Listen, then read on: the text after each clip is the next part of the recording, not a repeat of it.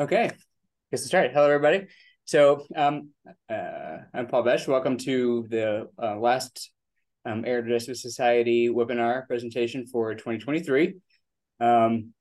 We've got a sizable group here to work through why air reconstructions fail, avoiding pitfalls and improving outcomes, with really a focus on pulling a team together, what are the components of the team, identifying and mitigating comorbidities, and then through the surgical handoff afterwards. This is air reconstruction, is one of the more complicated high-stakes interventions that air digestive programs may be a part of, though not all of these are done through air programs. A lot of these kids, obviously, we have a lot of acquired airway stenoses, and therefore these tend to occur in children with chronic are interrelated and multiple chronic conditions. And these conditions need to be identified and managed and optimized before, during, and after surgery. And so that'll be the focus of this webinar. The overall breakdown, we're going to have Dr. Kelly Johnson go through some society announcements at the beginning, and then I'll have some things at the very end as well. Then Janet Gurman from Cincinnati Children's will talk about the multidisciplinary team convening it and the how to and what the rationale behind it. I'll work through some of the pulmonary comorbidities, and Dana Williams will walk through the GI. Dr. Probst will talk about the handoff for post surgical care and components related to that. And then we'll work through a few cases throughout with the whole panel of this multidisciplinary team. And and field some questions along the way. And there'll be an ongoing discussion, I think, really as we go, because that'll be the important aspect of this topic. So with that, I will hand over to Kayla. Can you stop sharing for a sec? Sure can. Thank you. Well, thank you so much, Paul. I'm glad to be here, and I'm super excited to learn from this illustrious international panel of multidisciplinary experts. And I just wanted to give a couple brief announcements in addition to the content we're going to see tonight, which I'm really excited about, rounding out the fourth of our webinar series for 2023.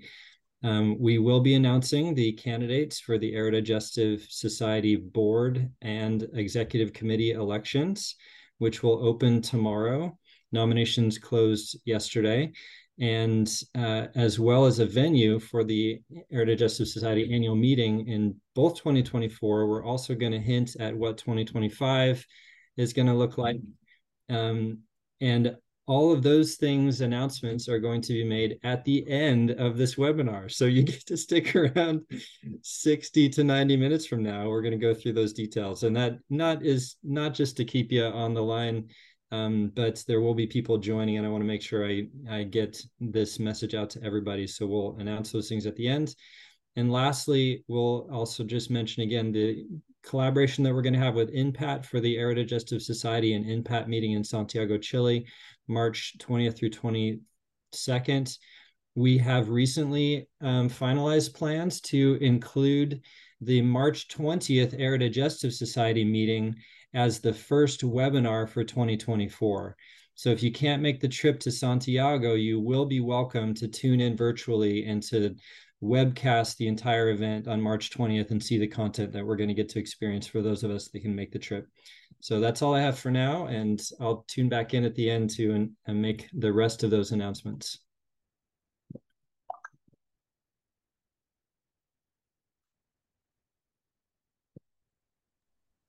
All right, so first we'll go on to our next speaker, who is Janet Gurman, who's been serving for a long time. She's very close to retirement. She's been involved with the Air Digestive program at Cincinnati Children's for a long time, back when I was there. And she has a tremendous amount of expertise in this area, and we'll talk about the team approach and the rationale. So, Janet?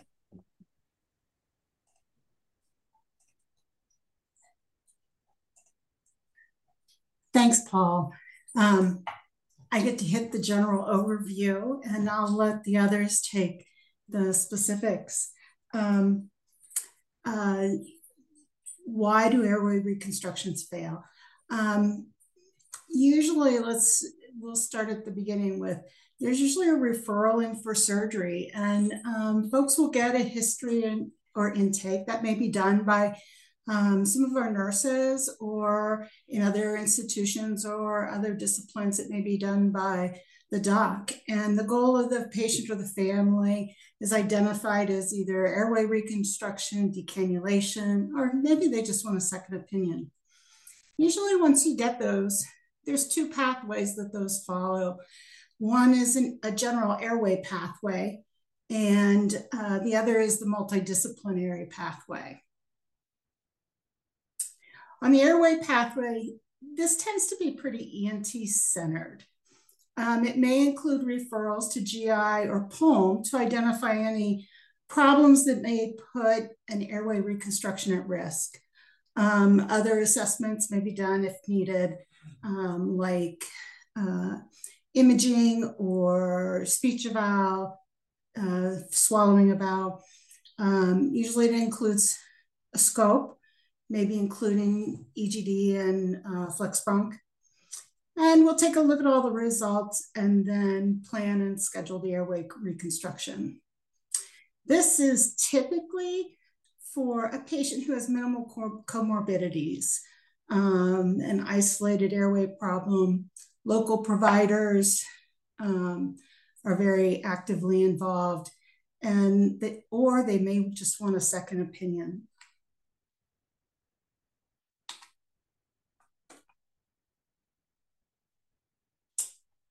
The second path is the multidisciplinary path. And this we would put through, in our institution, through the aerodigestive group. Usually the history identifies multiple comorbidities. Many times that includes congenital anomalies, developmental delays, emerging skills, chronic lung problems. Maybe these are preemies. They don't have good muscle control. They may have a variety of skills for swallowing and eating. The evaluation is best determined by the team, looking at the history of the patient. Usually it has a multidisciplinary approach from medical, surgical, and then allied health. Allied health being some of your nurses and nurse practitioners, speech therapy, social workers may be involved as well.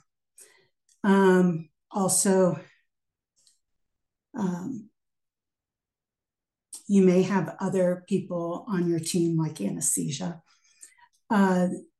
Once the comprehensive evaluation is planned, that usually looks like an anesthesia consult. These are kids who have airway, high-risk airways, and anesthesia wants to be ready to deal with anything. We'll consult with GI, pulm, ENT, imaging. Sometimes imaging is done up front. Other times, depending on their history, we may hold that till after our airway eval to see if we see levels of obstruction after the scopes. Triple scopes, impedance, voice eval, swallow evaluation. We also might include a cardiology referral or general surgery. Many of these kids have cardiac anomalies or syndromes that include cardiac anomalies, and this helps us plan for their needs and see if they're ready for surgery. The team is very complicated and involves a lot of communication. And you can see with all the overlapping circles, we all have both our individual skills as well as complementary skills to each discipline. Different providers may approach things a little bit different, and it requires a lot of conversation. At Cincinnati, meeting together on a weekly basis is at the heart of that communication. And there we can review cases, plan, discuss problems, and look at the best way to optimize a patient if they're moving forward with reconstruction. Advantages to this pathway. We can do a proactive assessment to determine the patient's current health. Are they ready to move forward? We can proactively identify levels of obstruction. Maybe they have a component of OSA. Maybe they've had choanal atresia and they still have some stenosis there. We identify issues that may prevent moving ahead with reconstruction.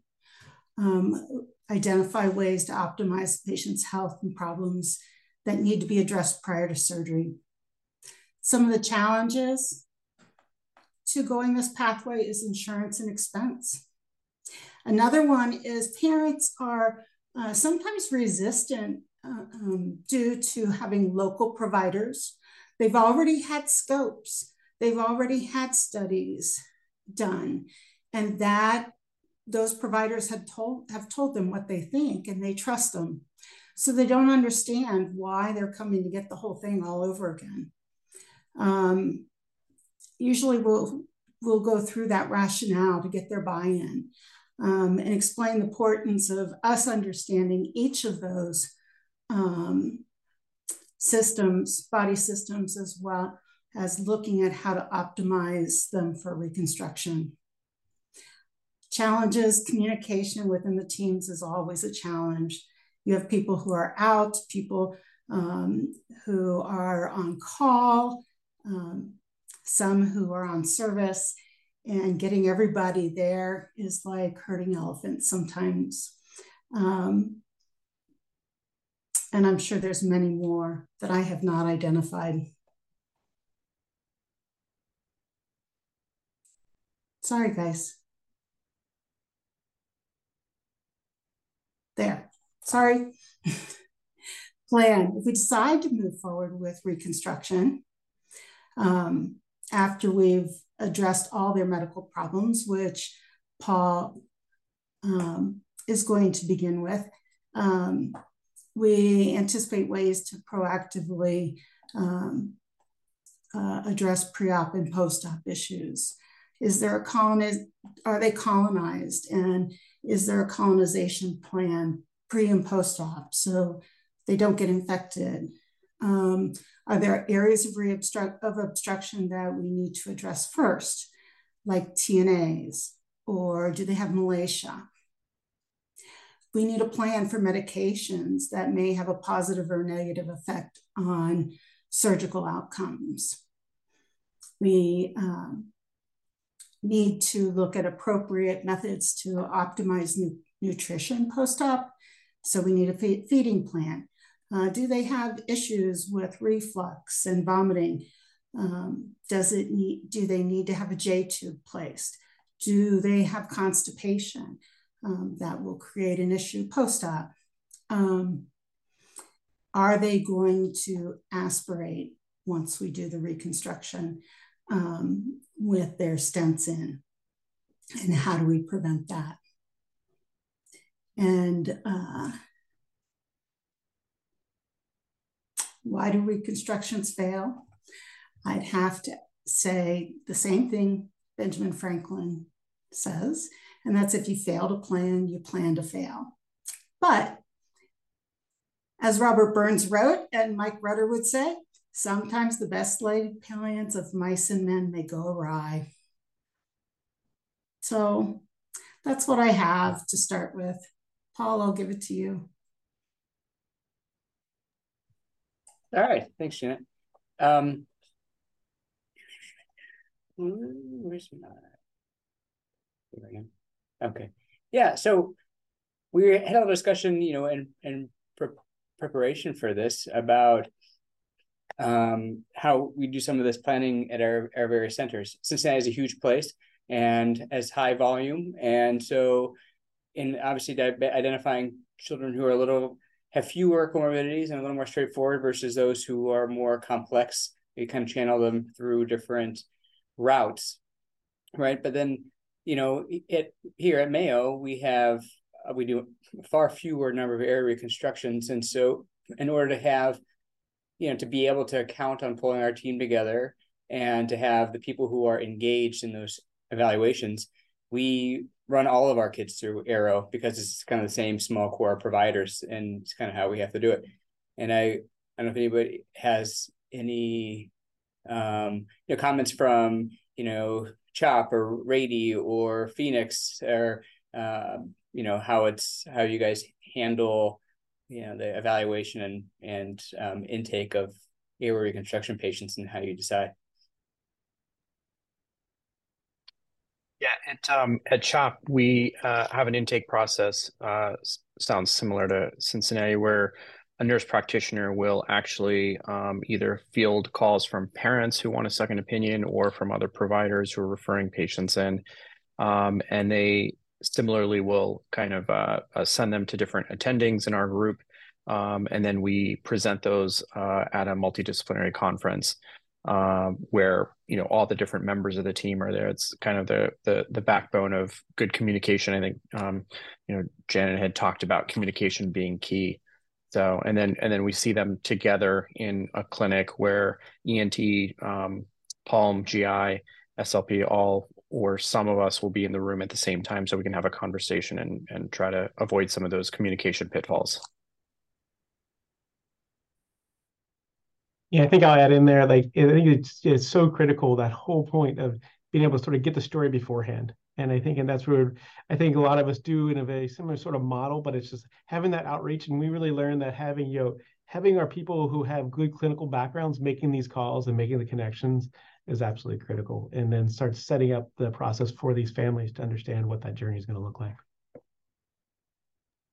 In Phoenix, Mark Gerber tells me we do about 20 a year. I haven't counted how many come through aerodigestive, which is our usual pathway for those patients, with a hefty, nice intake prior to presentation of the aerodigestive. We also have a similar setup with CHOP as far as a complex airway conference.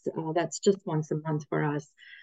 In which we discuss some of those challenges, particularly in view of findings in the aerodigestive workups. Paul, if I could just say one last thing. I think one thing that is really important to keep in mind is I think different programs are at different stages in evolution. I mean, I remember when I was a resident, we didn't have GI, Palm, and everybody sitting in the same room talking. And this has taken a long time to establish. I think just starting communication and identifying partners who are interested in airway, in GI, Palm, SLP, having people who have kind of common goals, start kind of building these bridges is a starting point. And then, working towards all of us being in the same clinic is a good goal, but obviously that doesn't happen overnight. Yeah, I think something that's very different from South America and North America is that the way we work, we're not in private hospitals. Most of us are in public hospitals. That's where these big interventions are performed. We're doing 12 to 15 airway reconstructions a year, and we don't have a nurse practitioner. So the intake comes directly. The children are sent to the airway clinic. And so this is basically the ENTs that are triaging the kids and picking those that need aerodigestive attention or that can be put through our clinic and discussed, with pulmonary and GI. Mostly we save the aerodigestive spots, which are a few. We have a clinic that we are together nowadays for the past 3 years now. So we have GI, pulmonary, and ENT, speech therapists. We're all together in the same clinic, but this is once a week, and we can discuss 4 or 5 cases maximum. So we keep those slots for the children who have more comorbidities, and that's the lesser part of them that are the same ones having airway reconstruction. Our Aero program at Cincinnati, we are not all together in the Aero clinic pre-op. Palm and GI are there, but many of the kids are assessed separately. So in anesthesia, they're down in same-day surgery. If they're an ENT leader, or have a trach, we'll see them in ENT clinic. And then some of the fees and the speech stuff we get done down in ENT clinic or radiology. So we're kind of spread out. Where we come together is on the Wednesday meeting. So but then careful what you wish for, because we have a lot of kids to go through, and sometimes the time for discussion is difficult, especially if providers have other obligations. You hit on a point that I'd like to kind of also make and maybe ask the panel. To me, I do feel like this coming together in person where there's conversation is something that is really important. Something is gained, different than having all the, for example, access to all the notes is very different than having a conversation between these providers and the more complex patients. And it sounds like this is a feature, even though the setup may be different and the resources may be different, of pretty much all of our programs. Am I correct? Yeah, absolutely. I think, and that's like one of those things that there is, as it's finding how to get, like, we learned as we grow, like as we've been growing, it's like you only have so much time, kind of like Janet, like you say, it's like you get everyone together, but it's depending on sort of where your program is and sort of what your volume is, like that gets to be pretty overwhelming. And finding that way to have those conversations be sort of the key pieces of information and those key discussions that need to happen. Because I think at the end of the day, we all know, as great as Epic is, that it's trying to track down what's the actual meaningful part of Epic. I know we've struggled quite, over time to actually have like one summary note that actually is useful to people, but doesn't inundate people. And I think so it's trying to hone down, but first we had to get that discussion piece where we could get through all the patients that needed to be gotten through. Yeah. I've always said that the real heart of air digestive care is really the synthesis piece of it, and this is even outside, of course, airway reconstruction, but in all the types of presenting clinical entities that we see in Aero. Right. Well, I guess it's my turn to chat a little bit about the pulmonary stuff. As mentioned here in pulmonary at Mayo. So kids with laryngotracheal stenosis typically don't have an airway problem alone. Some of them are obviously more straightforward than others, but these, a lot of these are acquired stenoses, and those kind of things happen in complex kids. So they're preemies, kind of chronic lung disease, feeding problems, swallowing problems. They can have malacia, airway injury, bronchial hyperresponsiveness, pulmonary hypertension, comorbidities related to underlying syndromes. Older kids can have other types of things like autoimmune and autoinflammatory conditions. So there's often other things at play. I'm going to kind of focus, sort of build this a little bit around this recent publication, because it goes through things pretty well, and I like how it's broken down. I think it creates a nice framework for some of this discussion. When I looked at the pulmonary and airway related comorbidities, this kind of speaks to that. So, this is 4 centers, airway reconstruction patients, they're LTRs, and 3/4 of them had some pulmonary comorbidity. A lot of BPD, not surprising, because a lot of these are former preemies. Asthma shows up a bit, pulmonary hypertension shows up a bit, tracheal malacia shows up a lot, as does bronchomalacia, and to a lesser extent some dynamic and static upper airway obstruction at the level of the pharynx and the glottis.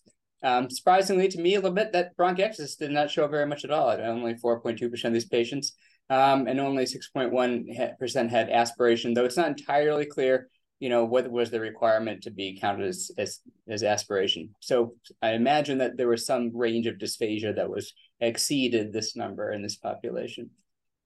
Cardiovascular comorbidities were overall less common, as were genetic and endocrine and musculoskeletal. These are included in my talk because these lives have direct pulmonary consequences and affect pulmonary physiology. PDA and ASDs were more common, as were Down syndrome and 22q11 deletion, hypotonia to a lesser extent. For me, I like to break these things down to what is the physiologic abnormality of these different things create, because that's really what we're managing. We're managing you and trying to improve underlying physiologic abnormalities. Some of them we cannot. Some of them interact synergistically, and some of them are particularly bad. That's I feel like I'm channeling little Bob Wood by calling them humdingers. So don't shoot me for that. But so pulmonary hypertension is a big one. Airway resistance problems are kind of big because of their effect on airflow, and they may be reversible and they may be not. And in those that are really associated with airway clearance or cough clearance limitations, or set you up for kind of a downward spiral of infection and mucus encumbrance leading to airway issues. So if we take like what I'm sure showed up quite a few times in this large sample, were a preemies. So a former 25 weeker can have this range of comorbidities coexisting to varying degrees and severity. So BPD, well, that's not just one thing. Were they meant to be ventilator dependent? Do they have oxidation issues currently or in the past?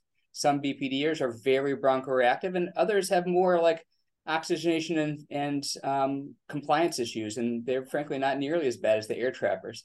Pulmonary hypertension, tracheobronchomalacia, a lot of current or past steroid exposure, CNS injury, and how bad does that affect airway tone? Does it affect the airway clearance? How is their feeding and swallowing? Do they have sleep disordered breathing? Were they sedation nightmares in their past, and therefore they may be difficult to sedate after airway reconstruction? These things can all be relevant. This is an older paper by Rudder and Sandro, and looking at the kinds of buckets of things that can lead to failure of airway reconstruction. And there are certain things that a pulmonologist certainly have input on. So unidentified, particularly dynamic airway lesions or peripheral lesions, non-airway diagnoses as well, inappropriate patient selection and timing, and then technique, staging, and dealing with infectious disease-related complications. Those are certainly well within the purview of pediatric pulmonology, though they can, obviously these things all bleed over. Oh yeah, and aspiration-related issues. In this, looking at surgical success in the univariate models, not having an upper airway lesion was important, was beneficial. Not having a musculoskeletal condition was improved single surgery success. And then tracheo and bronchomalacia were negative predictors of single surgery success. Overall success was infected by not having a genetic syndrome, and particularly not having trisomy 21. When they threw them into a multivariate model, the absence of upper or lower airway comorbidities was impactful. Again, the absence of musculoskeletal comorbidities like scoliosis, thoracic insufficiency, and hypotonia was important.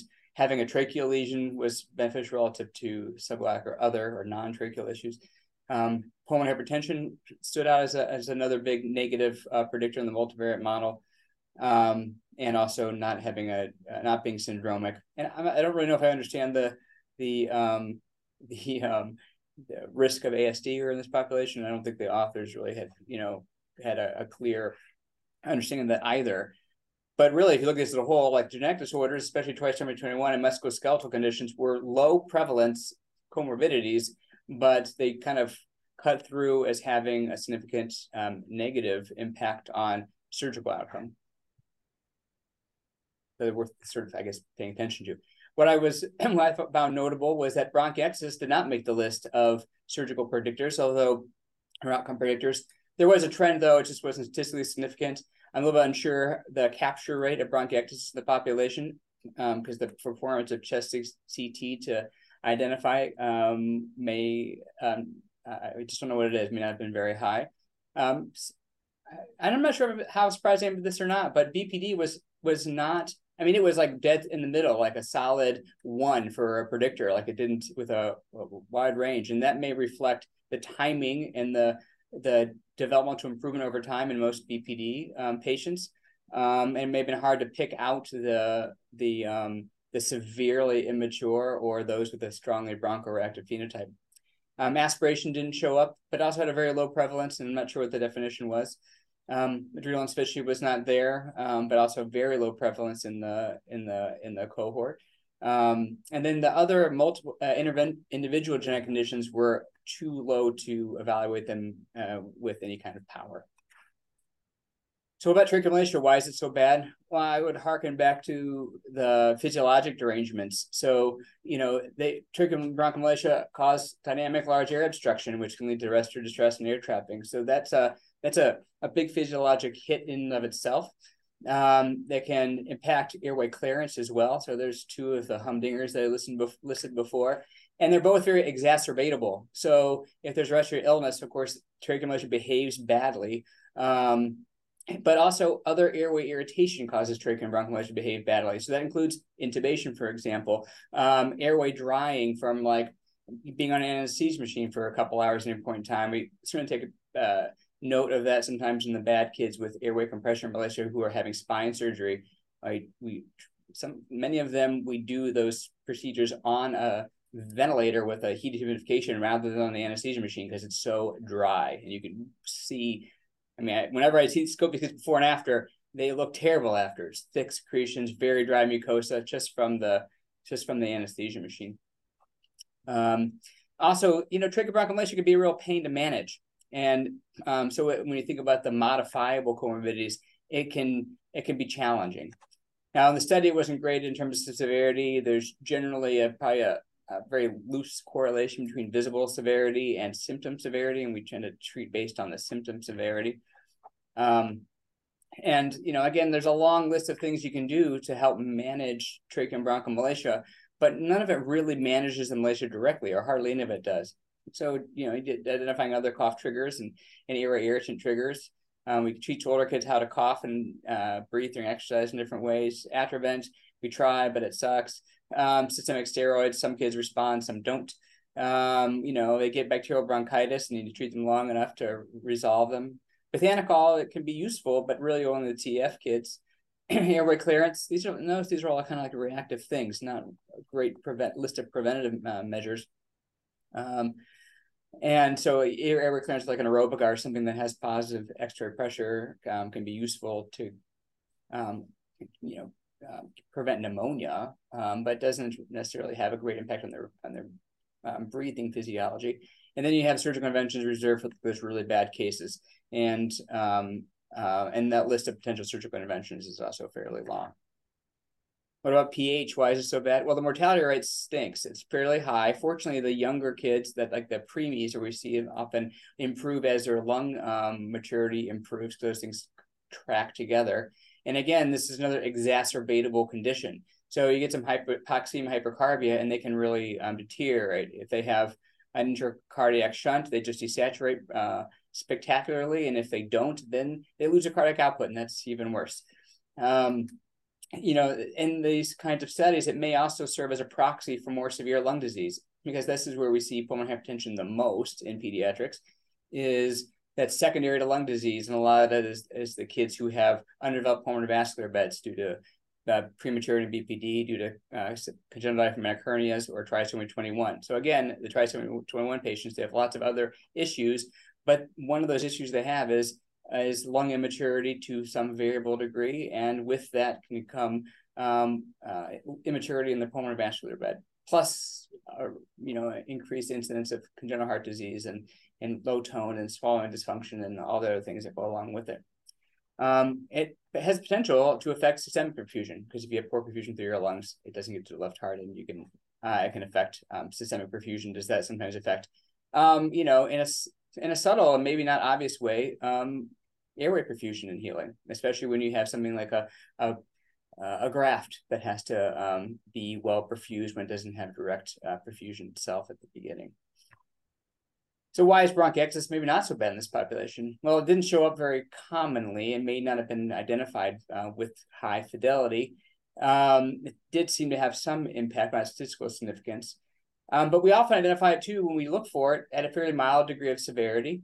It can be a very manageable situation. It can be the sign of a manageable condition. It can be in and of itself managed well. And so if it's identified and managed, it therefore may not impact airway reconstruction strongly. And it doesn't really impact the physiology of breathing all that much. It's a risk factor for infection, which again can be managed, but unless you have terrible mucus encumbrance or a lot of secondary malacia from the airway injury, it doesn't have a strong direct effect on breathing physiology. And to me, I think that's the ones that do are the things that seems to affect surgical success, especially in the short term. Not getting too in the weeds. I mean, the management of bronchiectasis can be broad. It needs to be identified, manage underlying conditions. Airway clearance, of course.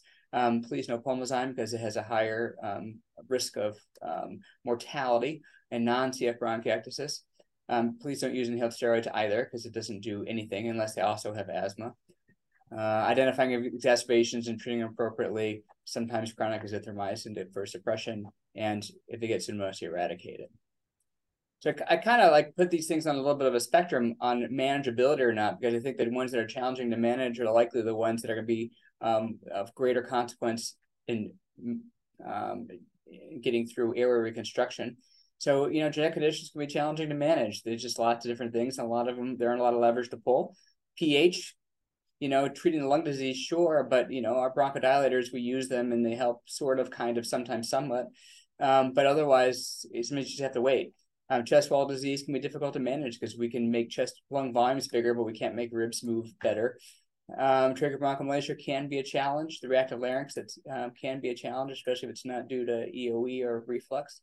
Whereas asthma and respiratory infection related stuff, aspiration, those things can be managed okay. Sometimes you have unrelenting aspiration, it's tough. You have severe neurologic injury, which can create airway clearance problems with the bronchiectasis, and that of course shifts the bronchiectasis to the challenging to manage column to me. BPD is kind of a funny one because it depends a lot on the physiology. The bronchoreactive air trappers with bad malacia, those kids are tough. They behave badly, but the ones who mostly have oxygenation problems and poor lung compliance, those kids just kind of got to wait a little while and they can kind of work through quite a bit. And also the last question I had was, because some of the comorbidities on there were present commonly, but didn't affect surgical outcome to a great degree, these patients were all serviced through centers that have multidisciplinary programs, and it may speak to the engagement and then management of those conditions so they did not impact surgical outcomes in this group. In the interest of time, we can save questions to the end unless anybody has any like burning commentary to make.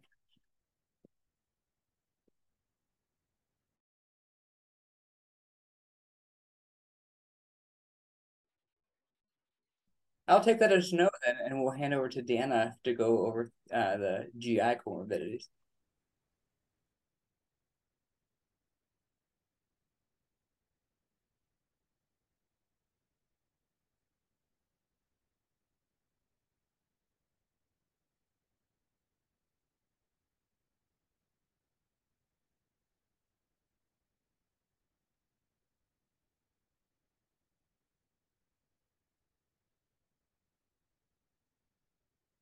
Hi, everyone. Thanks to the Society for inviting me to this webinar.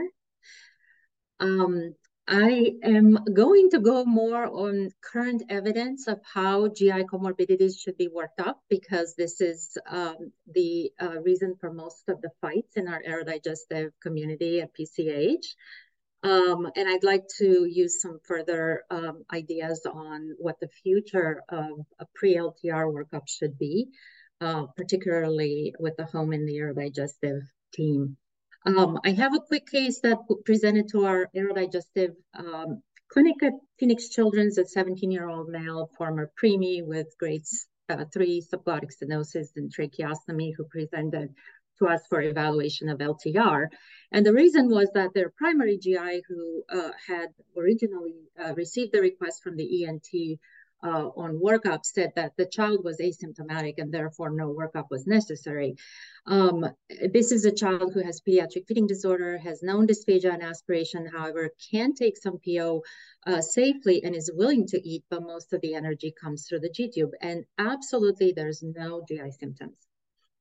So aerodigestive endoscopies, i.e.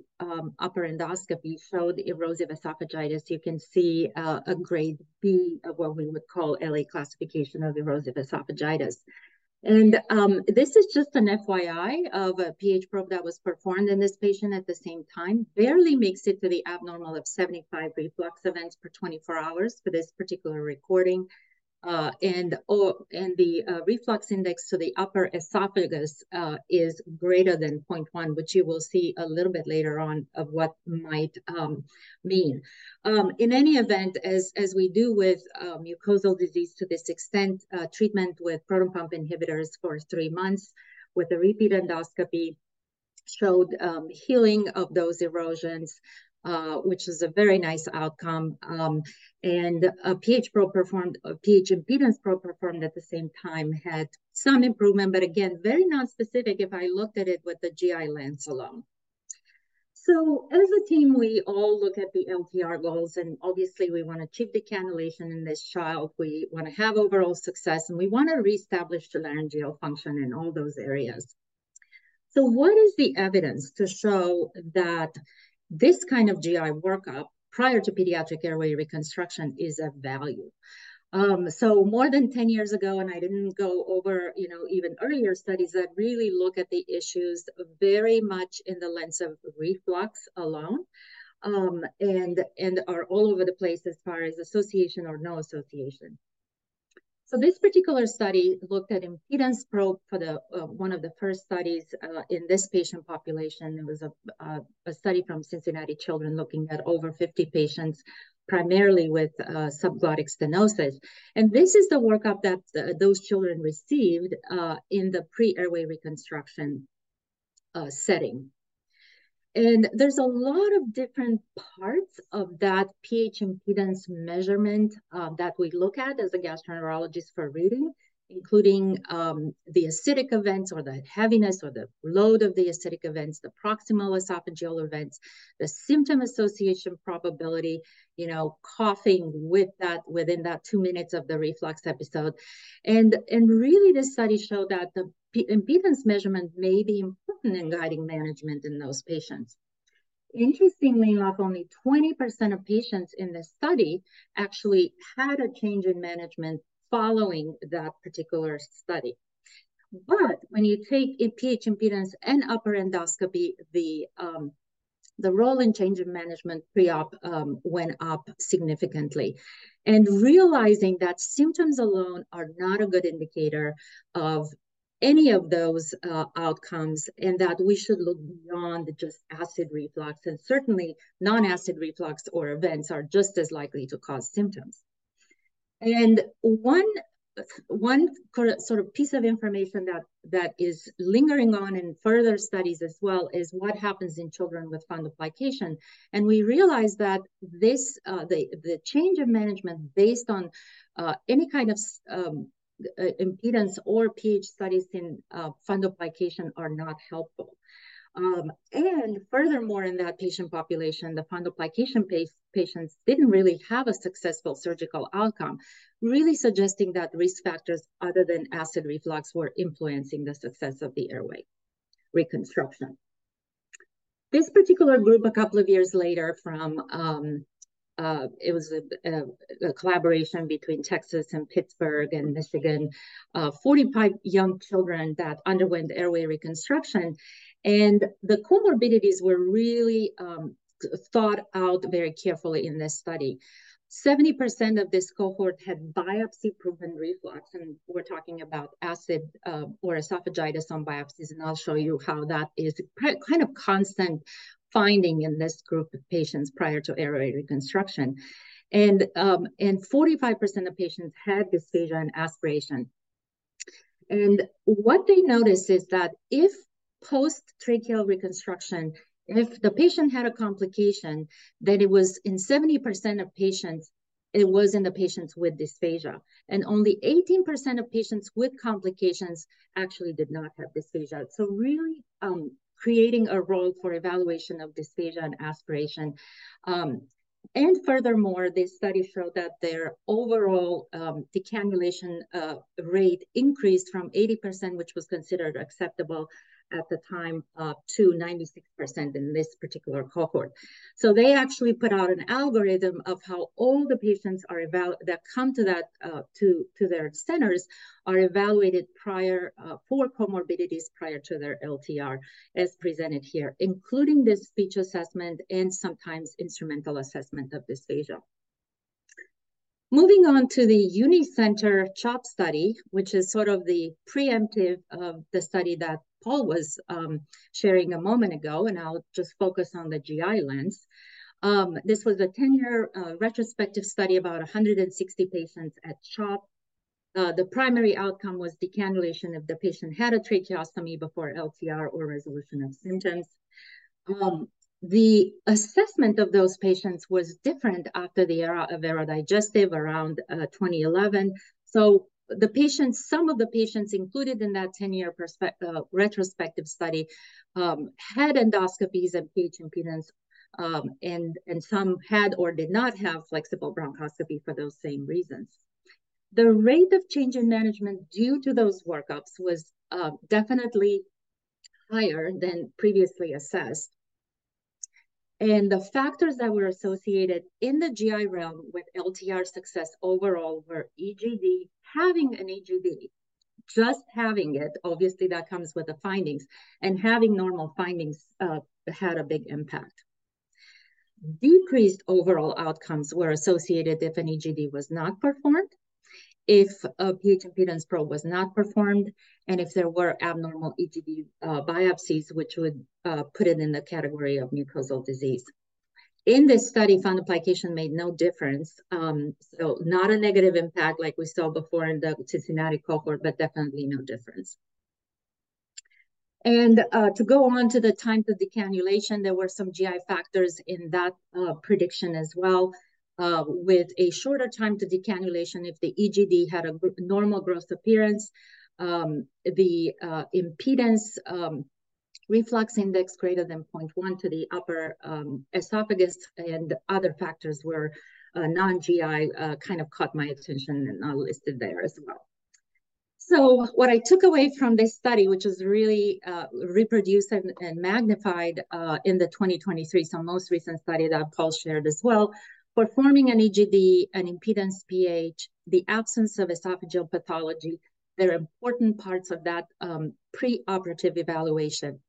All those different things that we did for years, and we really were hoping would have a huge impact in the outcomes of LTR, did not show statistical significant changes in the outcomes, including surgical reflux treatment, i.e. fundoplication, aggressive pharmaceutical acid reflux therapy, so the antacid portion of that treatment, and dietary changes. None of those were showing a trend to statistically affect the outcome. And this study was reproduced and magnified, and a better prediction model was actually produced when 3 more centers added their cohorts to a multi-center study looking at the largest cohort of LTR and pediatric population of about 500 patients. What I wanted to point out as far as the GI findings is that the incidence of EOE in this group is quite high when you're looking at incidence of EOE in general pediatric population, age specific. We're looking at 6 to 7%. So definitely having an EGD and eliminating that and optimizing the management is very important. When we look at studies of the yield of the presence of microscopic esophagitis and aerodigestive endoscopies, we're probably seeing about microscopic esophagitis in about 50% of the cases. The CHOP original cohort had a much higher number there. And some of those factors were touched in Paul's presentation. So I'm just going to remind everyone, normal appearance of EGD seem to have a positive LTR outcome, mucosal disease, and reflux of any category, a negative impact. So what shall we do with the 17-month-old that presented to our digestive program? Well, there's a lot of things we need to ask ourselves to figure that out. And hopefully this is a list of queries that was that I borrowed, I believe, from Denver, one of the Denver papers. Really the questions that kind of guide us through that decision-making, and some of which Janet also touched on. What kind of surgery is appropriate for this patient? And are we thinking single versus double? And how do what are the kind of risks that we expect from that type of surgery? And what are some outcomes regarding their airway, voice, deglutition in this particular child? And did we look at all the comorbidities, not just GI, but also the other important ones, airway and beyond? Is the surgical timing appropriate? And what is the best surgical everything that fits this child comorbidities? I really just kept one slide to remind everyone on optimization, to remind everyone that there isn't just one thing and it isn't just reflux, and there's new ways to treat aerodigestive symptoms, whether they're acidic or non-acidic, motility agents, including 5-HT4 agonists such as motegrity, and intrapyloric Botox that can be very helpful for management of symptoms in patients with vomiting, for example. Comorbidity, constipation is one that we screen for as well, and we use a variety of antibiotics, including those listed for motility treatment. So I believe the future of pre-LTR and LTR outcomes is in the Aerodigestive Society, whether it's database and prospective studies, definitely multi-center, the largest amount of information we can include. As a gastroenterologist, I'd like to see more information on motility assessments and dysphagia, as well as factors that kind of play a role in airway reactivity that are of GI origin. So I would be very excited to hear what other centers are doing as far as their GI evaluations prior to LTR.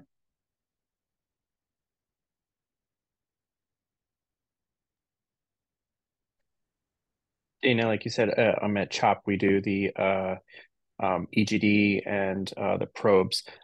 Something that you said in your talk, which I think is really interesting to me, and like moving forward, you know, all of us who do reconstructions and triple scopes, we have these patients that we get all the BAL studies, we get all the impedance results, and everything's normal. But the ENT's looking in the OR and the airway is just blown up. It's inflamed. So obviously there's other factors here which we're not critically assessing or know about yet. And I think one of the things that you highlighted that I'm really interested in is the motility aspect. And I think Hayat gave a talk at Aerodigestive this year, which kind of, you know, a lot of that stuff is very complicated. It went over my head, I got to be honest.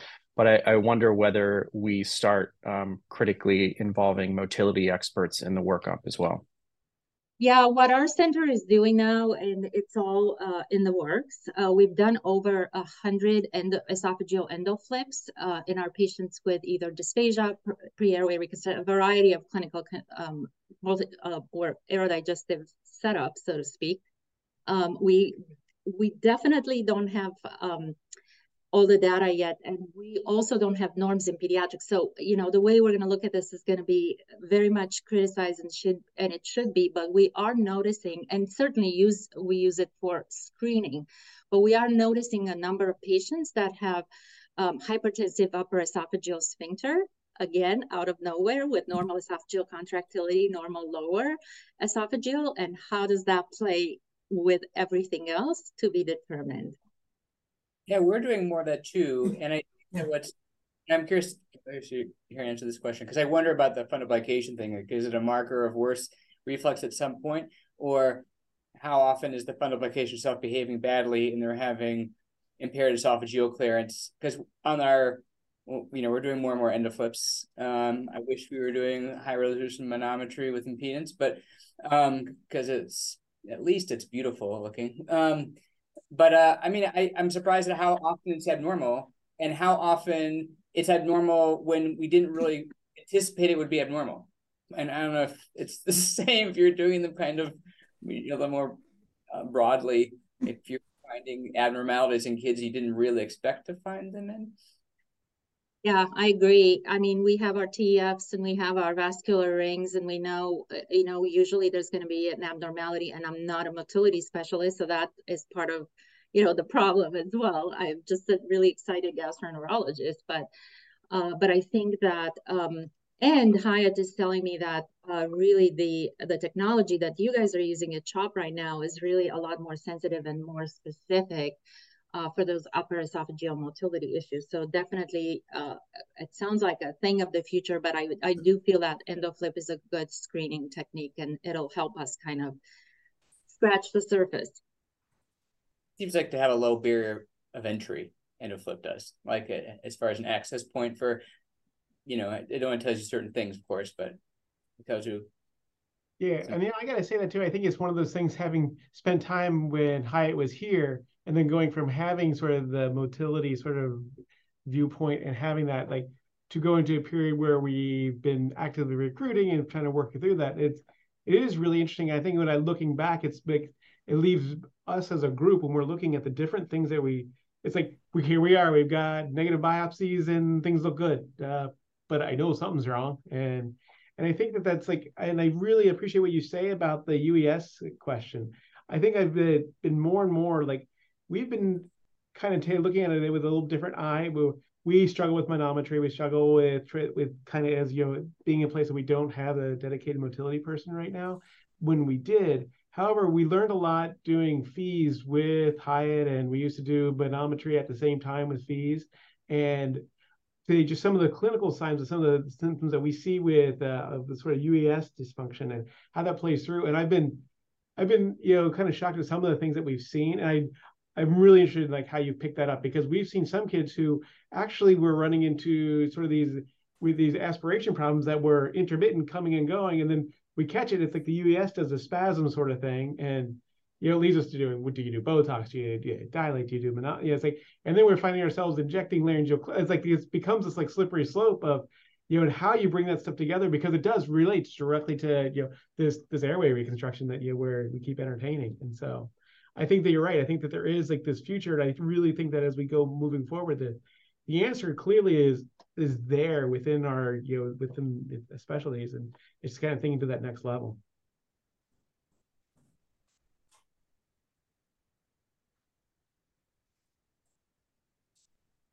All right, should we hand over to Evan, because obviously all these comorbidities and all the surgical planning extends to the immediate recovery period, and if you can't have a good plan, things don't go well, and it merits some specific attention, I think. Excellent, thank you. Can you hear me? Yep. Excellent. All right. So yeah, why airway reconstructions fail and why they make us want to vomit sometimes. And so we're talking about the post-operative care and how we can maybe try and avoid some of these failings. So conflicts of interest, none of them apply to today's talk. I will talk about single versus double stage, intubation, how we choose appropriate size tube, and suctioning carefully, and tracheostomies, and stay sutures and maturation sutures and complications thereof, and steroids, do we use them post LTR? How do we make a safe handover? And we're going to try and involve the audience for a lot of stuff. So for single versus double stage, I find single stage, my ideal candidates are sort of the neonates with the thyroid allograft, or the sort of the teens with the larger airways and the non-reactive larynges. And the benefit is obviously you get less suprastomal collapse, better quality of life for the patient and the parents. But the requirement is you have to really trust your NICU and your PICU. And the double stage, for sure, the reactive larynges. Definitely benefits are that there's less surgeon hypertension post-op, and the requirement is that the code team has to know that they have to read the sign and not intubate from above. Just a quick poll of the panel members. Do you find that you perform more single or more double stage LTRs at your airway reconstructions open at your place? Do you want to just sort of double stage? More double stage? More double stage. We do more double stage. Okay. And do you think it's generally because you have reactive larynges, or is it because you just sort of that, post-op ICU kind of thing where you feel more comfortable? Mainly because of comorbidities of patients.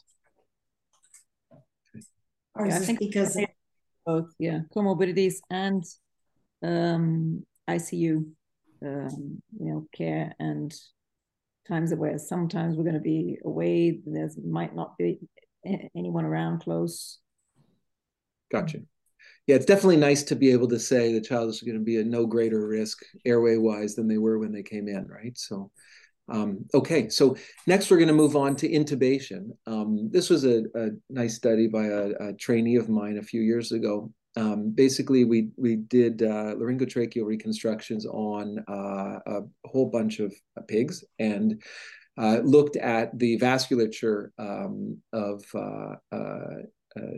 the airway. And actually, before doing the LTR, we just looked at intubation versus LMA, obviously an LMA not going through the airway. And those that were intubated had much less angiogenesis and many more degenerative features in their blood supply. So basically just showing the injury that intubation causes. When we talk about sizing the airway, obviously we all know the Meyer-Cotton grading scale, and what their size of endotracheal tube should be. And if we put in a tube that's, or if we size them with a smaller tube, then we can calculate how much more narrow they are.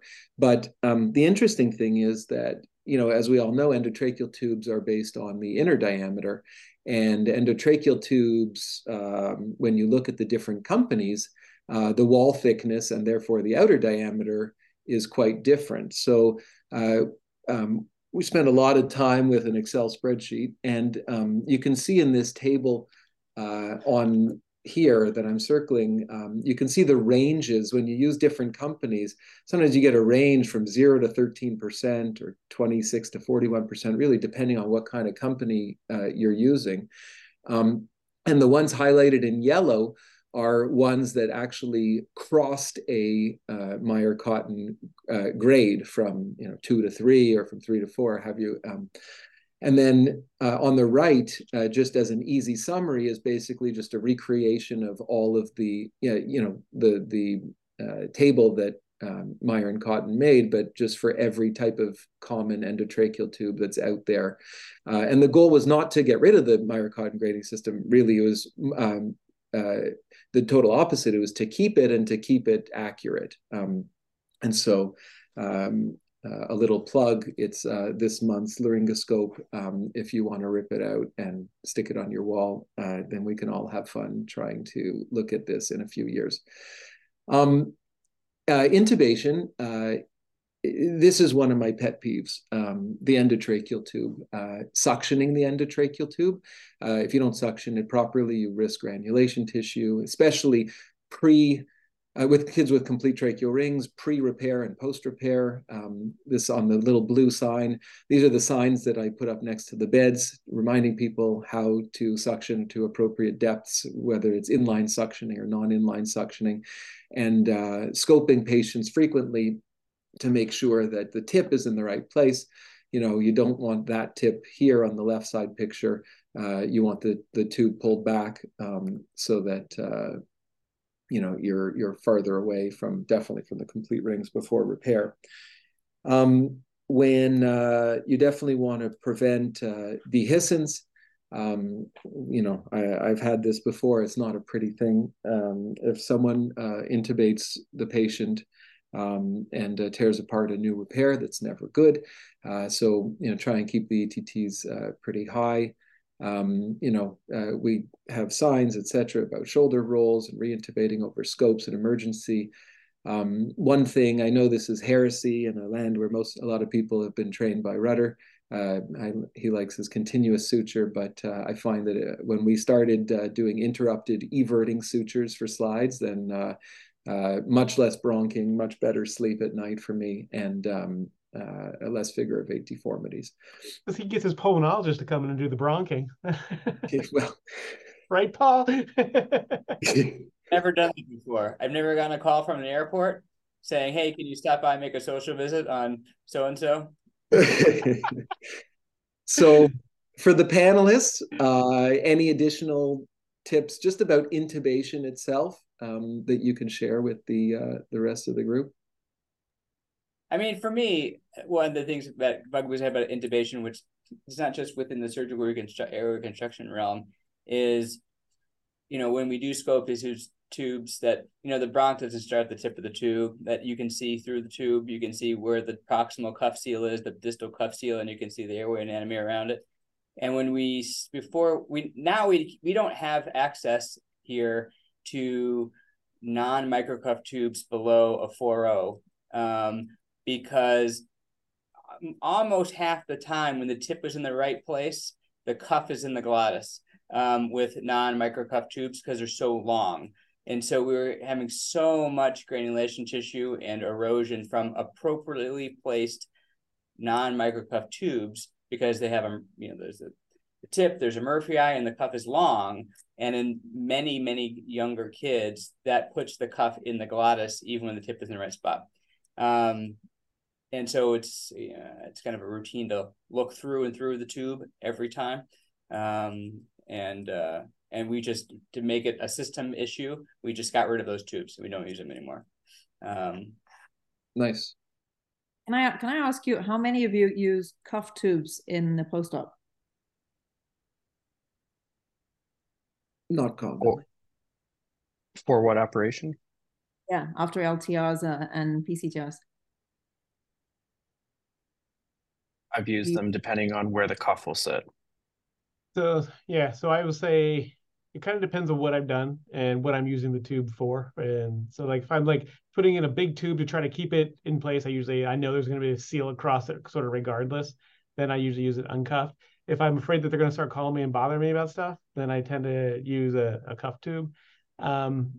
Yeah, I think it's interesting because I think it is sort of like thinking it out, because in the difference between like a micro cuff and a regular cuff tube. So like in slides, I use a micro cuff tube in those so that I have something I can do a little bit with, but not a whole lot with.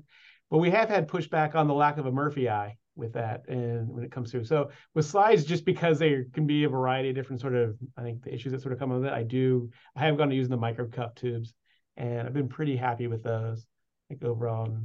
Yeah, it's interesting, Paul, you talk about that, because we had there's one faction within our group that has, like, within our ICUs that detest the microcuffs because of the lack of a Murphy eye, which is because there's, of course, there's like the one-off story sort of thing. The good old Murphy eye, to be honest. But yeah, I think it depends on like how much, if your kid's going to, this is where some of the sedation issues come in. Like if you have a kid who's going to be hard to, keep sedated, without really knocking them out, who then may rely more on the ventilator, the seal is going to be a little more important also, right? And also like in a resection, like if I'm going to do like a single stage CTR, I'll tend to use a cuff tube just to make sure I have it sealed for however many days, or I decide to keep them down for. I think having it sealed so it's not getting air in the neck. That's one of the things I tend to worry about. How about you, Rebecca? Do you use? Yeah, we mostly use uncuffed, because I just don't trust that the cuff's going to stay in the right place. Yeah. And so most uncuffed, and we try not to keep them really knocked down, which can be hard. But still, sometimes we'll get people complaining from trying, ventilating and having too much air coming out when they're not cuffed. Yep. But it hasn't been much of a problem, actually. We've always used, or almost always used, uncuffed tubes. Yeah, it is kind of, it seems like the transition where we had seemed to, it's like, if I dare put in a trach that's uncuffed, I hear nothing but, complaints and moans, and everybody, it's like, but I'm like, it's like they're still ventilating. But it is funny how some of that sort of shifted to even like, I would think your ICUs and your RTs and what people get used to. Yeah, we hardly ever put trachs with cuffs. Hardly ever. But we still get complaints. I mean, the first 24 hours, they're going to complain. Then when we ignore them enough, then see, they write us up. So we're moving on to tracheostomy. We should have had an intensivist here in this group, you know. We should have had so this next segment on trach, this was a competency-based assessment tool for pediatric trach, and I think a lot of the people probably who are on this session are contributed to this. But the goal of this was to sort of identify what are some of the features that would help keep people out of trouble, that keep the patients out of trouble after doing a tracheostomy. And some of the things that were identified were, you know, the placement of the trach, make sure it's in the middle of the C-collar if they're going to be wearing one, have an extra same size and a half size down, place retention sutures, and ensure the ties prevent the tube from falling out. Personally, I use Velcro because I had one bad incident where no one wanted to cut the trach ties of a plugged trach when ENT wasn't around. And so now, and that didn't end well. And so I thought it was just safer to have Velcro because people can undo the Velcro. Obviously, picking which trach and, you know, why you're using it is very important. First change, I typically do 5 days, transfer to constant obs. Our patients are still typically in hospital for about 3 weeks post-op because we need 2 people to be trained for eyes-on care 24 hours a day. Common trach complications, decannulation, accidentally granulation and crusting, which, you know, can be treated with Rudderdex, or mucus plug, where you can you know, remove the plug trach. But then there's some uncommon or more scary ones, and these are all patients of mine. So false passage, mom told me that the trach fell out and she corkscrewed it back in, which is never a good term, because it means that it's not going to be in the right place. And you can see here that the trach, it's fantastic what happened. It kind of went up through the soft tissue, came back out through the stoma, went into a false passage, and it kind of wasn't long enough anymore to get back into the airway. Here, you know, bleeding from suction trauma, or here's from a tracheoinnominate fistula, which is a very nice 3D reconstruction of that one. So for you guys regarding tracheostomy, any tips that you have for people to try and stay out of trouble? No? Okay. We can move on. Securing the stoma is a good tip. We tend to, you know, do a Bjork flap and mature the stomas, and ever since we've done that routinely, we haven't had problems with recannulating a decannulated child. Mm-hmm. Yeah, we do sort of a modification where we just advance a skin flap inferiorly, like an inferiorly based skin flap. And I don't know.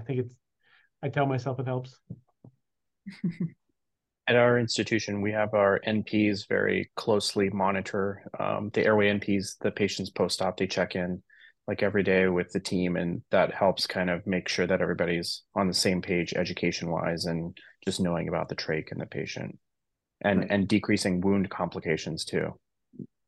For sure. So for next on to steroids.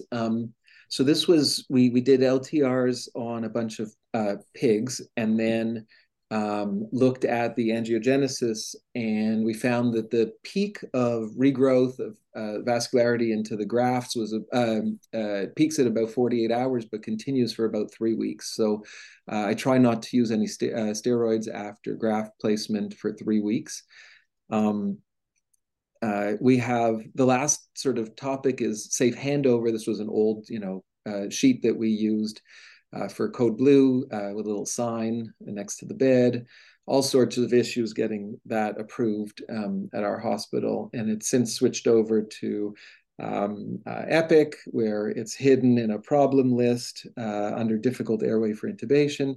And then it's hidden again in an FYI, which I don't know if that's the best place for it when people are rushing around in an emergency. But I'd really love to hear, you know, regarding from the panel, any additional different safe handover or EMR charting pearls that you guys have for the group. So it's interesting that what you show with Epic and that yours is hidden. So ours used to be hidden in a problem list that may or may not have been fixed. And we, as part of sort of revamping and actually in building up a difficult airway response team, like that program, we actually did a complete different Epic build, which is, and it's anyone, like every single patient comes through lit up in the banner, like underneath their name, it says, it's green if they have a normal airway. There's a bright red, difficult airway, or white, or then there's like a yellow that's been resolved, i.e. if you had your trach, whatever you had your airway recon, but at least everyone knows there's a history.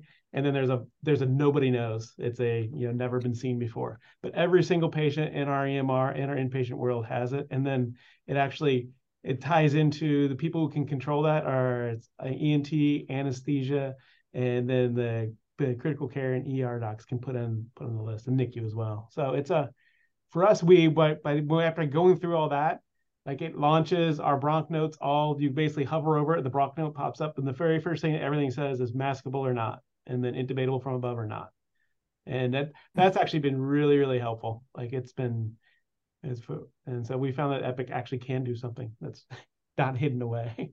That sounds like like in the ER and for anesthesia, but like in say the PICU in an acute emergency, I mean, is it helpful there, or without having something at the head of the bed, when it's right in front of you? So it's no, actually, and so ours also, it prints out. So the other thing that comes off of it, there's a printout that says that we basically filled out, like, this is how you intubate everybody. And so it flags there. And then actually in the ICUs, the moment they become an inpatient, the RTs actually put a big red sign out. So that picture that looks like the difficult airway that Epic makes, it's like that gets big. So you walk around our hospital, it's the same. And then on top of that, it's actually every patient, when they come in, they automatically populate the ENT rounding list.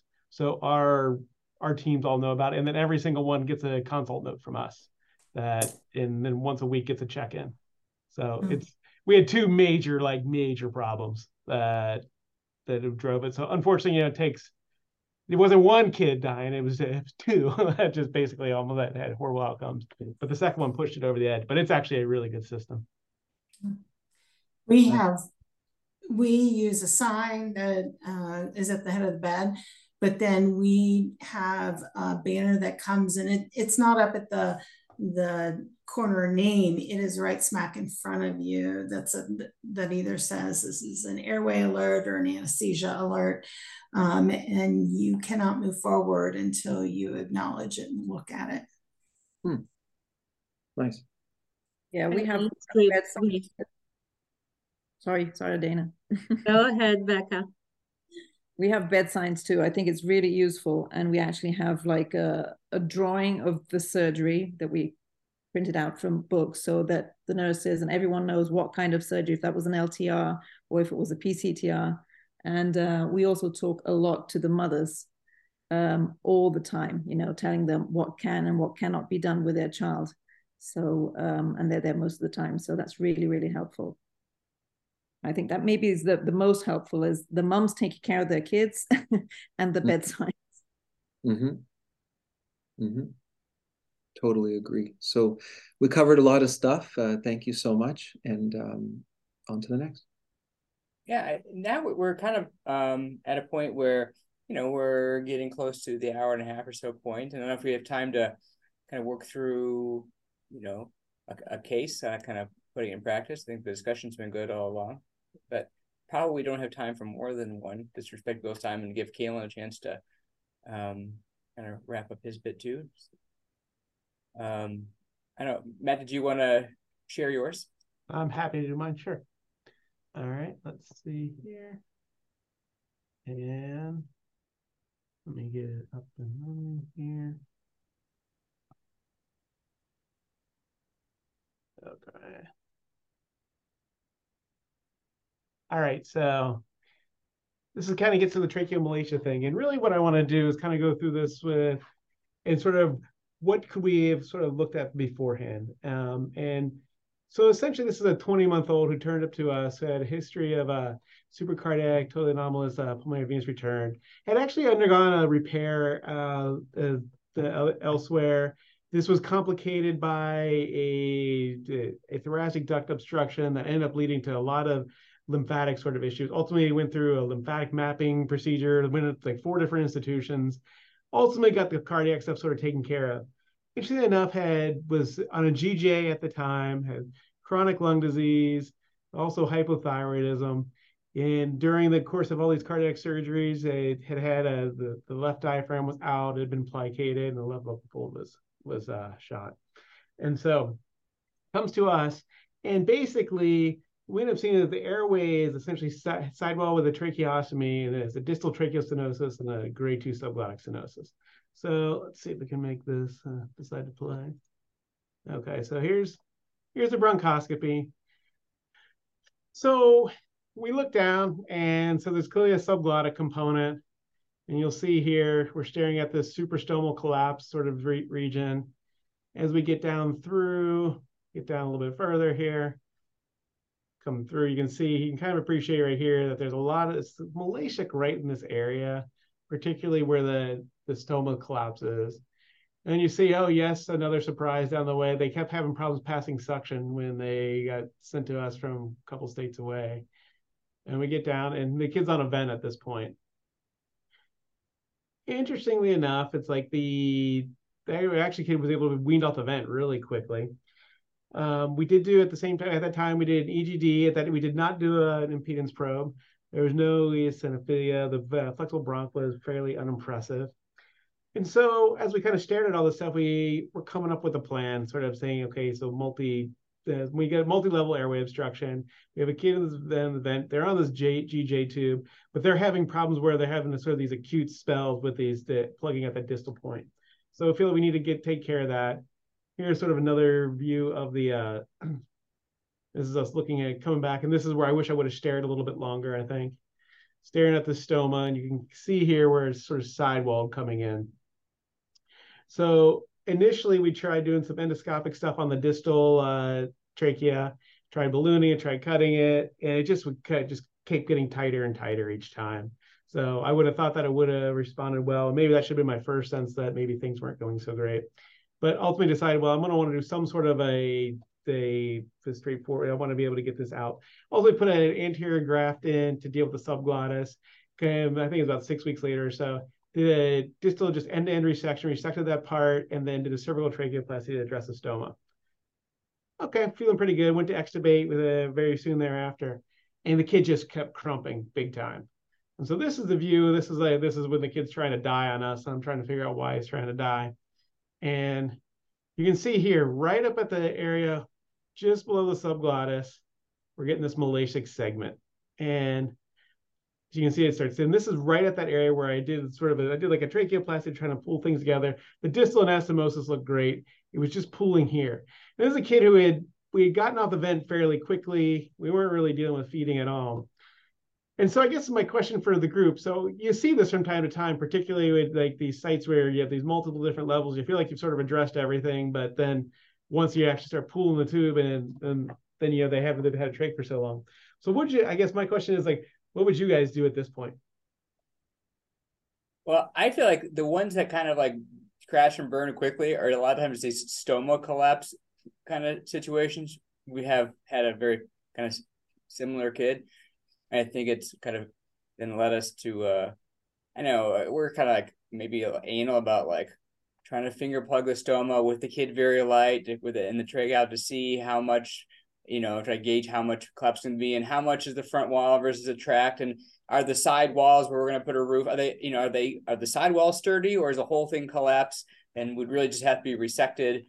I don't know. I feel like because we've been burned with situations just like this enough that we're at the front end where we've become kind of It's funny you say that, because I was like all proud of myself, because I was like, well, I would want to cut out the end. I'd want to cut out that distal segment. Like otherwise I probably would have just cut this out. But then I sat there and I basically kind of rebuilt the side and basically suspended everything. I felt like I got the anterior looking pretty good.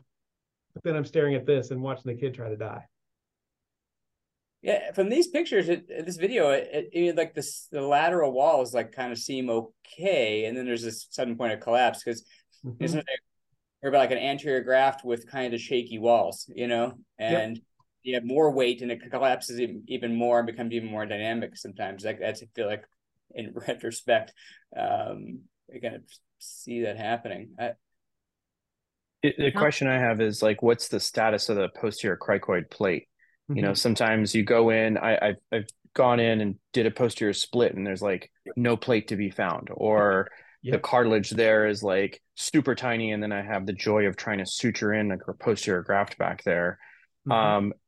You know, do we know what the status of that posterior plate is? So initially, like the first thing I did was I actually went in and did an anterior graft. I felt it; it felt reasonably good. You know, in retrospect, maybe I wish I would have put in a posterior graft. Like I felt like the posterior cartilage was reasonable. I've certainly gotten that situation too, where now I've got this graft carved into them. I can't even get this thing because there's the cartilage is falling apart in front of me. But believe me, I was definitely thinking that at this point. I'm like, maybe I should have put in a posterior graft. And that was like the question I had in my mind, sort of staging it. Like I knew I wanted him to be able to be extubated. I knew I couldn't have a trach in after I did the tracheal resection because it was like right at the edge of the distal trach tube. So I knew I needed to have him be ready to fly. So I couldn't get away with the subglottic stenosis. And how many days is this after your graft? I want to say this was maybe like 2 or 3 days or so. Like I wanted to get I wanted to get the tube out as soon as possible. I typically extubate my tracheal resections within a day or two. And then I reintubated, and then this was one of maybe 4 attempts or 3 or 4 attempts before I finally moved on to what I did. But I tried multiple times, and then I tried, well, let's wait it out a little bit. I can't, the thought of doing steroids is something that I don't want to do, but I tried steroids as well. I tried a variety of different things. And the fair amount of movement is to the point where it collapses a lot. Like, is it really in the subglottis or just? No, it's distal. It is actually just, and what you can do is you can actually feel. I can take like a right angle. I can feel the posterior cricoid plate, and it's that area where when you drop off. So really, what it was, it's like the area of where the cervical tracheoplasty, where the trach had sidewalled previously. And it was very focal. And this doesn't show quite as well. But basically, once you get down to like where the main trachea is and where the resection was, like that part's beautiful. That was fine. It was all sort of in that upper where the neck had been a mess. And you saw that previous look when I was going through, and I was like staring at it back in here. It's like it was this stuff. And in hindsight, when I look at it, this is where the problem was. Yeah. Did you put it on non-invasive ventilation? Yeah, so we could get him on non-invasive ventilation, but even then it was interesting because the kid was also sort of a sedation nightmare. Like you try to chill him out on some Presidex, then he just like crashes. Then he would go. Then as soon as he'd wake up, he'd go absolutely crazy. And so absolutely right. It's a tough call sometimes with grade 2 stenosis if you need just an anterior graft, or you should do a smaller graft anteriorly and put a posterior graft too, because you get a funny shaped. Yep. Yeah. But sometimes it's more prone to collapsing. Totally. It's so Matt, hard this is when you have this kind of like a little bit of skin tract and some ratty gland that's all around all the stomatides, and then maybe there's a little, cartilage, that's all ratty, wall and maybe down the side, like to differentiate how much is interluminal tissue and how much you have good cartilage underneath as a framework. It's. And knowing that this was sidewalled, because the sidewalled trach was what led to the distal tracheal problem. Yeah. And so what I had done was I'd actually taken out what I felt was a fair amount of granulation. I sort of tacked everything around. I did some of these suspension sutures. I kicked around putting plates and stuff, and it felt like I didn't need to. I felt like the anterior felt pretty good, even though there was a deficient tracheal cartilage on the lateral wall, but it was the posterior wall that was biting me. How far down the trachea did the trachealis come into the airway? It came down, so if you would have gone on this pre-op one, it would have been just distal. So it would have been probably, and you can actually see it. Like in hindsight, when I went back and looked, it basically stops right about here. And that was where it was. It was very, very focal. And I can jump to it, and that's actually what helped me choose what I did. And so I'm just trying to see if it was low enough to do a posterior pexy there. Because the trachealis, like you don't have to tack it up high where it is. It kind of acts like a guitar string, where if you create a node somewhere, it just takes down the sine wave from a large. No, that's an interesting A thought. small wave, but because so actually what I ended up doing was I was sitting there, I'm like, I gotta somehow try to get this kid through. And as you know, some I definitely have some experience with stents. And so ultimately what I ended up doing was let's see if I can make this advance here. So what I ended up doing was I actually ended up placing just basically right over that area. I ended up placing a stent through there. And once I got that in, and this is actually the first placement, I actually ended up sliding it down a little bit further and was able to cover that area.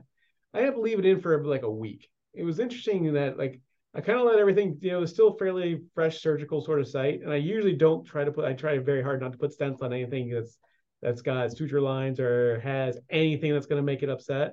And I actually usually use a little bit softer stent, but I was just kind of stuck at this point. I ended up putting it in. I left it in for about a week or so, and then I went down and pulled it out. It ended up actually like it was enough to sort of like tighten everything up. And this was it a couple weeks later after I pulled it out, and like it ended up being fine. Like in the end, like it got away with it, and you can see like everything opened up, and the kid did well. But like those several weeks, like I couldn't. I mean, I was like chained to this place, and it was like as I was trying to like manage through it, and like the stand, I was like I didn't know where that thing was going to end up. I was literally just trying to like get the kid settled down because like, and of course he's a cardiac kid, so he's in the cardiac ICU, so they're more jumpy about things in general. And then then of course there's the why don't you just put his trach back in, and so, but I've like had that distal anastomosis. So why do you think the stent worked in the long run? So what I think it did, and I got this theory of sort of some of the longer term stents that I've done, but even I think what it happens is, particularly because I put it in while it was still in that sort of post-operative period there, where there was still, I think, healing going on. I dissected all around that area of the stoma, and I think what it does, I think it actually sort of just sticks everything down, almost like when you do like, and I was like thinking this like kind of back there, it was like maybe another thing I could have done was left an endotracheal tube in, but there was a lot of push to get him awake for some of the pulmonary sort of things, and so I think and I've done this now a couple times in a couple different kids, just a week, 2 weeks, a week and a half, somewhere around there. And it seems like once things settle down, they sort of get back to their bearings, kind of get out of sort of like that sort of recovery phase. It does seem to stick. And so, yeah, I mean, it's like, I just don't know if I just got away with something with it or, you know, if it was actually a thoughtful thing that worked well. I mean, we just like, get it out. What's that? How easy was it to get it out?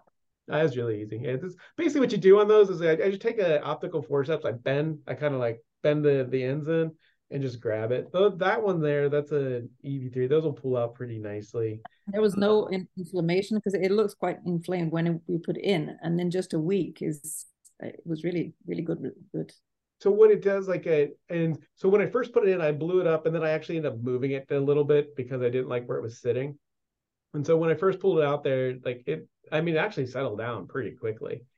I don't know, my experience with the stents, using like the vascular stents that are relatively soft that you can squeeze in your fingers, I just don't find that much inflammation with them. I put them in bronchi all the time. Is this the Palmas? Our Malaysia kids where we've got like in the cardiac, like these post-cardiac, it's like absent valves and that sort of thing, just to buy them time, and they work pretty well. Matt, were you seeing increase in drooling, or I don't know how awake this kid is? I know he was on a GJ. Yeah, he's actually a pretty like with a kid who, you know, interestingly enough, yes, like he was, and that was one of the things too, is like, should we have done more about, you know, we're like, well, he's got a J tube in, like, let's just let's not mess with it, let's not worry about it. And it makes me wonder how much of that stuff we should have been a little bit better about. Yeah. That's pretty much a lot to talk about. And certainly we see kids that look like they have terrible malacia when they have airway edema. And then 2 days later, when their edema is better, they have structurally normal airways. They never really had malacia. There's a lot of dynamic indrawing of the mucosa, and maybe a little bit of an effect there because it behaves the same, you know, you still have airflow obstruction. But I would see the cartilage wall couldn't have been that weak, you know, because that wouldn't have fixed that problem. But yeah, That's interesting what you say about that, though. Like, you're thinking, you know, maybe that's, you know, I had another kid recently. It was a similar sort of thing who had done a trachea resection, had a little bit extra trachealis, and it was like this undulating. I was like, ah, gosh, did we not cut enough out? Did we leave too much of a posterior wall? And then it turned out like, because it was sort of like bouncing up and down, and it was sort of settled out. He's got a little strange divot back there right now. But all right, we're gonna have to call a break to this, and because we're getting late, and Kaylin has some important kind of final announcements to make and reveals. So I want to thank the panel for their time and their expertise. And I think this is we talked for a couple more hours, I'm sure, about these kind of issues. So it was, I think, a nice overview. So I appreciate everybody's their input and expertise. Thank you. Great. Thanks, Paul. Thank you all so much. That was absolutely fantastic. And I'll be pretty brief to round this out as my kids are yelling in the background. But after this talk, we're going to go through the candidates, the venues, and talk about INPAT. So just a reminder, especially for candidates, if you're not a fellow member, you need to do that by tomorrow before the ballot goes out. And anyone who wants to up their membership, all these webinars, including the INPAT I'm about to announce, and all the content from the annual meetings is available to members on our website, which is being revamped currently by Dave Moulter and our new AMI team that's our management company. So onward to our election candidates. We have 2 candidates for president-elect in 2024. These are all alphabetical. So Dr. Alvaro Pacheco and Lindy Wilcox. For treasurer, we have Jeremy Prager. Healthcare at large is Cheryl Hirsch, Jenny Mabey, and Christopher Wooten. At large 1 on the board is Paul Besch, Mary Shannon Fraccia, Mark Gerber, Cheryl Hirsch, and Christopher Wooten. And on our executive committee, our nominees for ENT representative include Nicola Raul, GI representative Dana Williams, APP rep is Virginia Flacco, and our at-large position had a lot of interest with Irina Dralyuk, Mary Shannon Fraccia, Cheryl Hirsch, Mike Rudder, Christopher Wooten, and Sarah Zach. So congratulations for an exciting panel of candidates that we get to jump into for the coming year to join Dr. Brigger on the team. Again, if you expected to be there and weren't, or had any questions about any of this stuff, please let me know. There's lots of kind of moving pieces in the background for this, but we're really excited for the slate of people leading our team next year.